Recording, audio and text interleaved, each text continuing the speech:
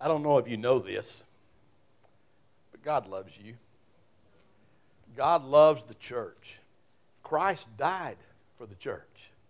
And the Holy Spirit is at work helping us who are the church to be the church God wants us to be the kind of people that God would desire for us to be in all the things. We're looking at Paul's letter to the Ephesian church and talked about the fact that in the first 3 chapters he gave us some doctrinal teaching, some understanding of who God is and how God has done these great works in our life and the things that are part of it. And as we've moved into chapter 4, we begin discovering what that means in a practical sense, how we now as a people of God are to live out our faith, are to take what God has given to us and allow it to make a difference not only in our lives, but in the lives of those around us in the community in which God has placed us. He desires for us to be the church. One of those things that stood out as we talked about the verses last week was the fact that God wants us to be united, one people, understanding that we are one in Christ and we have one Lord and one baptism and all the things that are ours because we have been born again in Jesus Christ.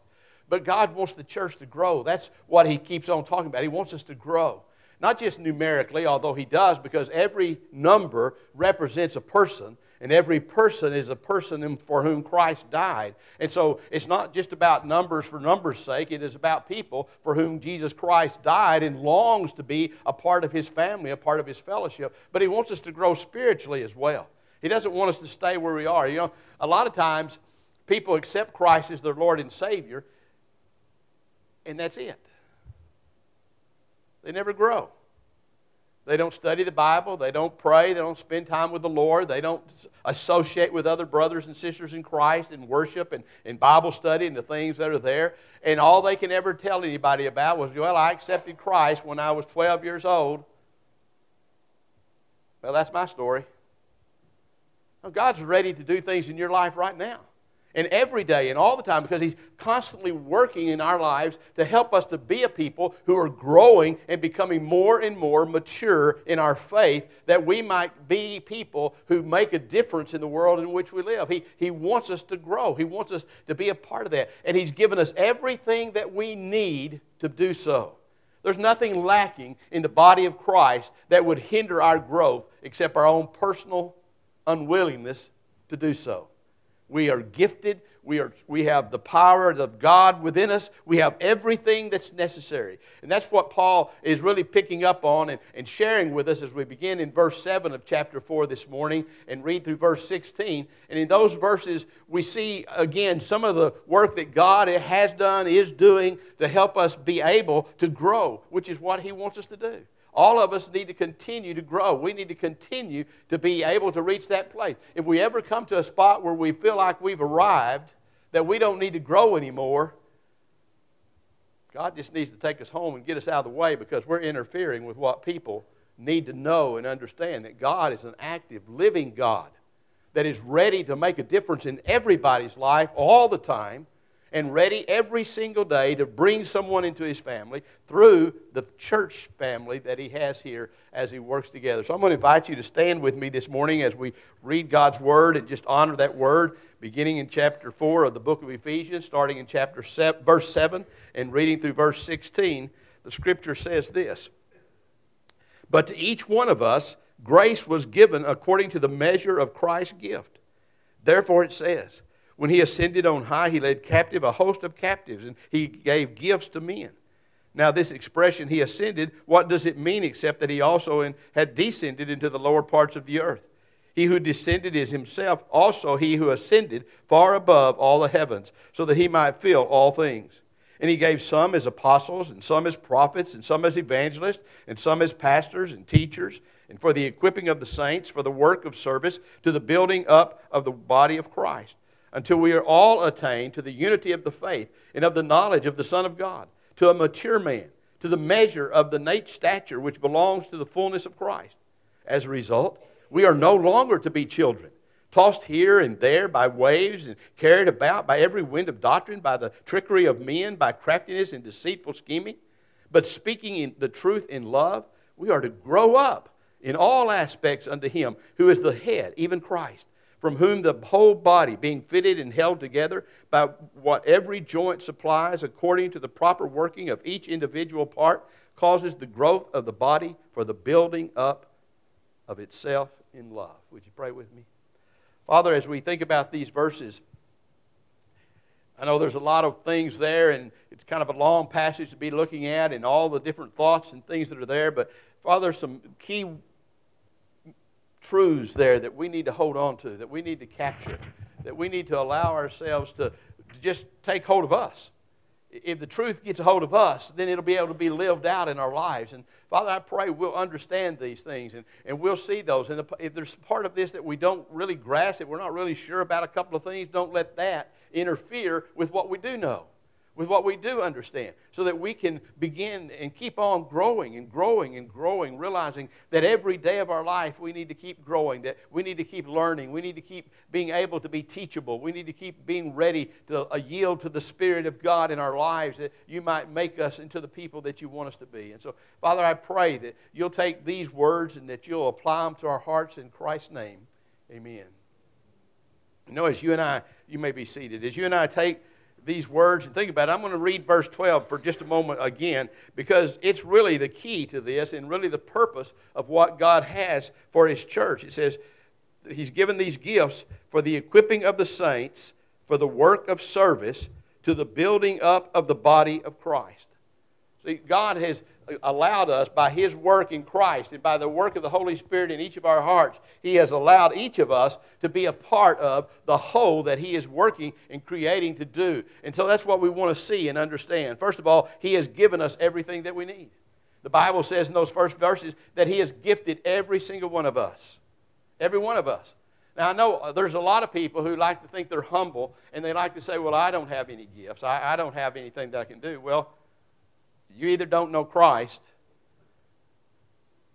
or you're just flat out not telling the truth. Because if you are a born-again believer in the Lord Jesus Christ, you have spiritual gift or gifts. The Bible makes that explicitly clear. It doesn't leave it for debate. It doesn't make it something that we can say this or that. It just simply says that God has gifted His people. He has gifted all of us, each and every one of us, and all of us together. But He's done it with a diversified list of gifts. Not everybody's got all the gifts. Not everybody has the same gift, and thankfully that we don't. As we look at it and as we understand it, because it is the diversity of gifts that we bring together in the unity of the family of God that allows us to be able to meet every ministry need that God puts before us, allows us to teach each one, disciple each one, encourage each one, and help all of us together to grow as Christ wants us to grow, because He has manifested Himself in so many different ways. And it's not up to you and it's not up to me to pick out those gifts. We don't do it. The Bible makes it very clear that the Holy Spirit distributes the gifts according to His pleasure. You can't say, well, I want this gift, and practice it and practice it and practice it, and suddenly I got it. No, it's a gift of the Holy Spirit. It gets given to you and to me at the moment that we become Christians, at the moment that we accept Christ as our Lord and Savior. He spiritually gives us. Now, there's a big difference between gifts and talents. We need to understand that. A talent is something that it's God-given, obviously, because God creates all of us. But it can be anything and everything, and it can be used for anything in the world. I mean, a lot of people have great talent. They don't use it for God. We can take a talent, commit it to God, and use it for His glory, obviously. But it's not a spiritual gift. You're born with it physically when you're born physically. And you may develop it or you may not develop it. That's your choice. But a spiritual gift is that which comes at birth, spiritual birth, new birth, when we trust Christ. It is of the Spirit of God, and it is designed for one purpose: to magnify, to build up the body of Christ and to magnify God in all that He is. It's not for any other purpose. It's not for self-glory.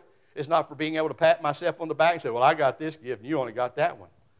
No, it is for all of the gifts to be used for the purpose of building up the body of Christ and glorifying God. And every one of us working together are able to do what God wants us to do as a body, because that's the purpose behind His working in our lives and the presence of the Holy Spirit in what we are. And so we have all these different kinds of gifts that have been manifested to us. And the Scripture makes a great word here. It refers back to Psalm 68, and it talks about when Christ descended and ascended, and I know that can get all technical and everything like that, but basically what he's saying was Christ came to earth, and when he came to earth, he defeated sin and he defeated death, and he gave us the promise of life everlasting and of forgiveness and a relationship with God. He won the victory.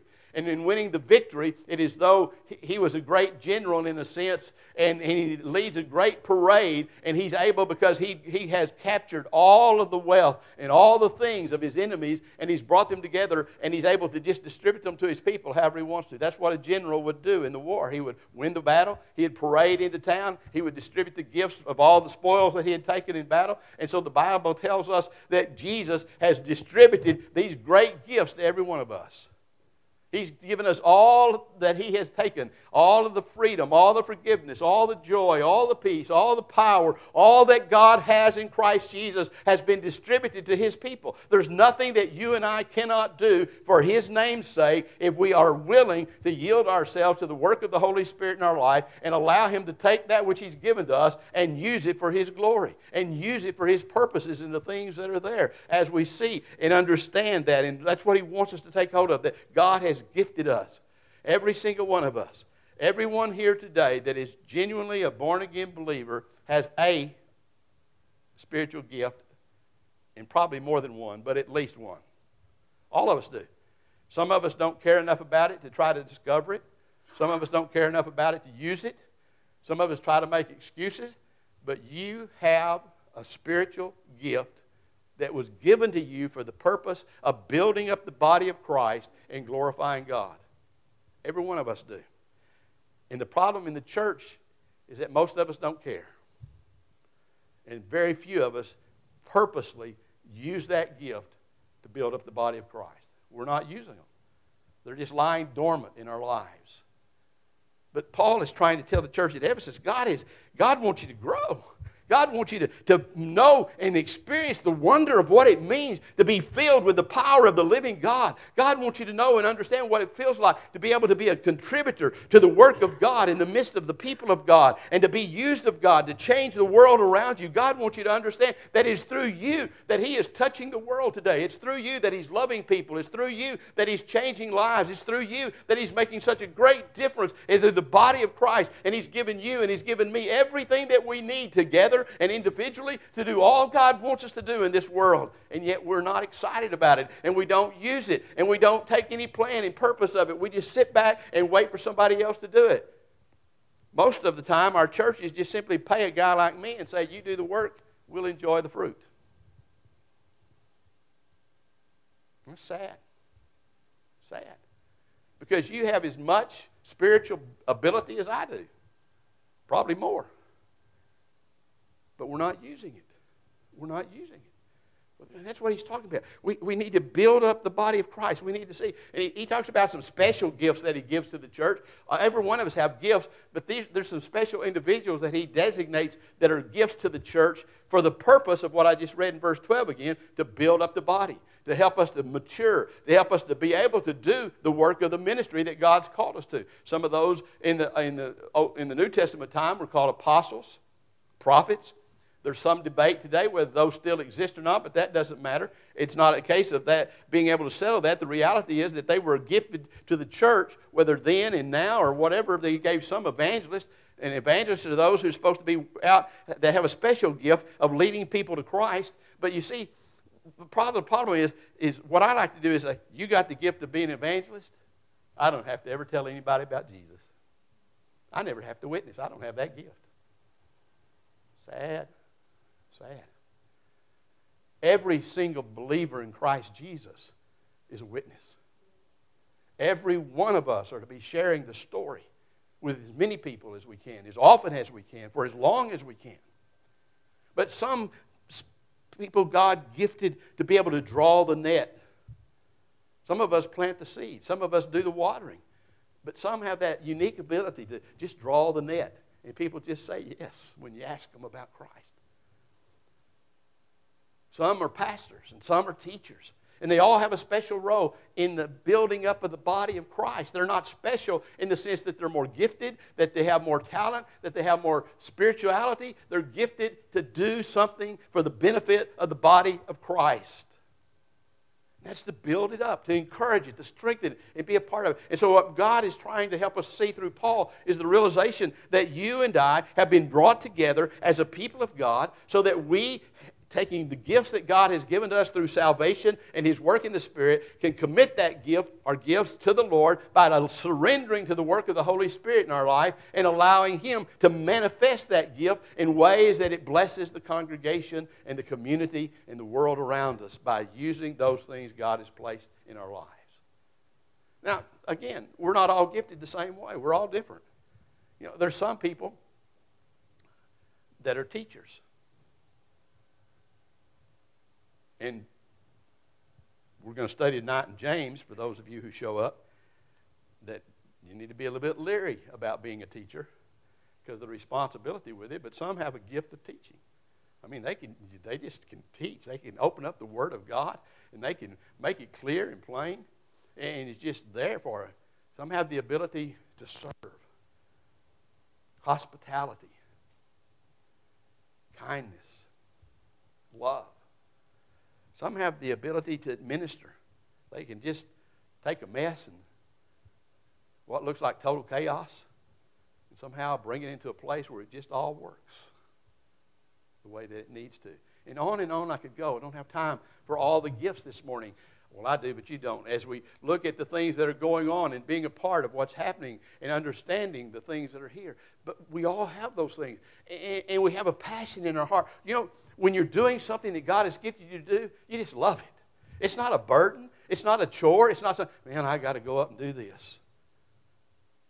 No, when you get a hold of that gift, when you let God get a hold of you, and you get a hold of what God loves you to do and you love to do, it's just you desire to do it. You have a passion to do it. You look for opportunities to put it into practice and to use that giftedness. And sometimes the church has hurt you because we've not always been willing to recognize the spiritual gift that you may have and give you the opportunity to put it into practice and give you the chance to use it the way that it should. But we're supposed to be helping each other discover our gifts and each other to put those gifts to use. And each other to be able to manifest the glory of God through our lives and encourage one another and strengthen one another and build one another through the gifts that God has given to us and being a part of those kind of things, all for the purpose of growth.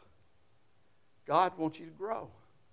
He wants us all to grow individually. He wants us to grow collectively as a church as we look at it. And that growth is about maturity.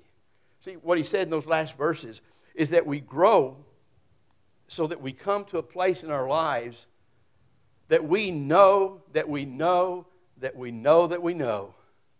first and foremost, that I am a child of God. And then I know what I believe. And I know, as the song says, to whom I have committed all that I am and all that I hope. I know. So that I'm not one of those people who can be tossed to and fro. Today, I heard this great teacher today, and this is what I believe. And then I went to bed last night listening to a sermon, and I woke up this morning, and I don't believe that anymore. I believe this. I mean, this guy was great. You should have heard him. And we go to and fro. We believe this, and we believe that. And we go here, and we go there. And we never can just settle down upon the foundation of the Word of God that has given to us through Jesus Christ and the Word that He preserved for us in the Bible, that we can just know this is what God says. That's where I stand. It doesn't matter what the world says. It doesn't matter what the popular belief is. It doesn't even matter what religion says. The Bible says that this is what God has said, and because God said it, that makes it so, and that's where I stand. And that's where He wants us to grow. That's the maturity that's supposed to come to us so that we're not tossed to and fro. We're not wavering. We're not back and forth. Because those people who waver, those people who go back and forth, are easily deceived by false teaching, easily led astray into things that aren't right. But if we put our foundation in the Word of God and we become mature by allowing the Holy Spirit to teach us and illumine us and let us know that Word and understand that Word, and we work together to teach that Word and disciple one another and grow one another, then we become mature in our faith. That's what He's talking about when He talks about to the perfect man. Mature. We become complete in our understanding. We become mature in who we are. And what that does is that it gives you and it gives me the opportunity to understand that we are a part of something so great, so amazing, that nothing can defeat it, that nothing can overwhelm it. Not even the gates of hell can stand against it. We are a part of the body of Christ, the church. And we have the unique, wondrous privilege to teach one another, to encourage one another. See, if I accept my responsibility as a member of this church, Well, officially I'm not a member of this church, but as a member of the church, then I'm going to pour my life into each one of you. Because I want you to be the best you can be in God's kingdom. I want you to know the wonder of what it means to be a victorious Christian. I want you to walk in the fullness that God has for us. I want you to be loved and know how to love. I want you to know what it is to have been kind. People be kind to you and how to be kind to others. Be filled with joy and peace and all. And that's going to be the purpose of my life, and it needs to be the purpose of your life, is that we're pouring each other. We're all responsible for one another. See, no one's by themselves. We're all accountable for how we treat one another, how we teach one another, how we pray for one another, how we encourage one another, how we build up one another. It's part of who we are as a body of Christ. And that's what Paul was talking about here as the Holy Spirit directed him, that we're being led to maturity so that we understand I have a gift. And because I have a gift, I have an accountability. And because I have an accountability, I need to put that gift to practice in helping others. I'm responsible. If I don't carry my load, how can the church be all that it's supposed to be? If I'm letting 2 or 3 people, a handful of people, do all the work, how can the church be what God wants it to be?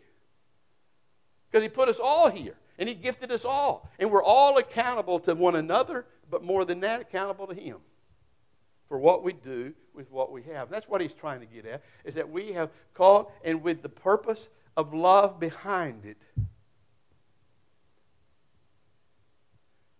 we build one another up to that maturity and that growth.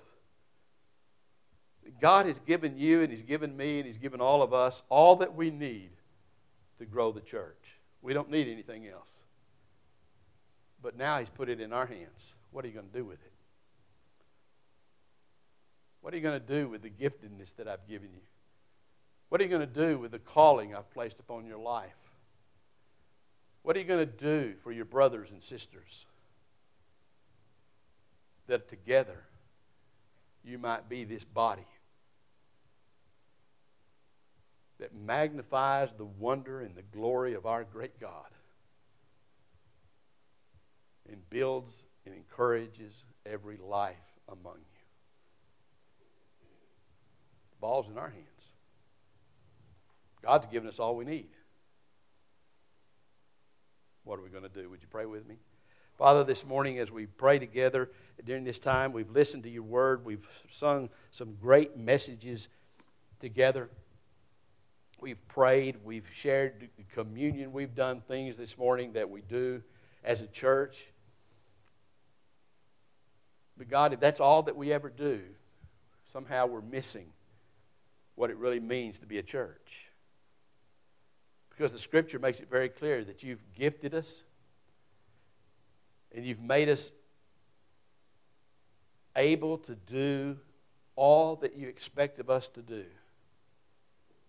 And you've brought us together so that we can strengthen one another in unity, and we can strengthen one another in encouragement, in teaching, in discipling, in praying, in caring, and all the wonderful things that we can do together as a family, as a body.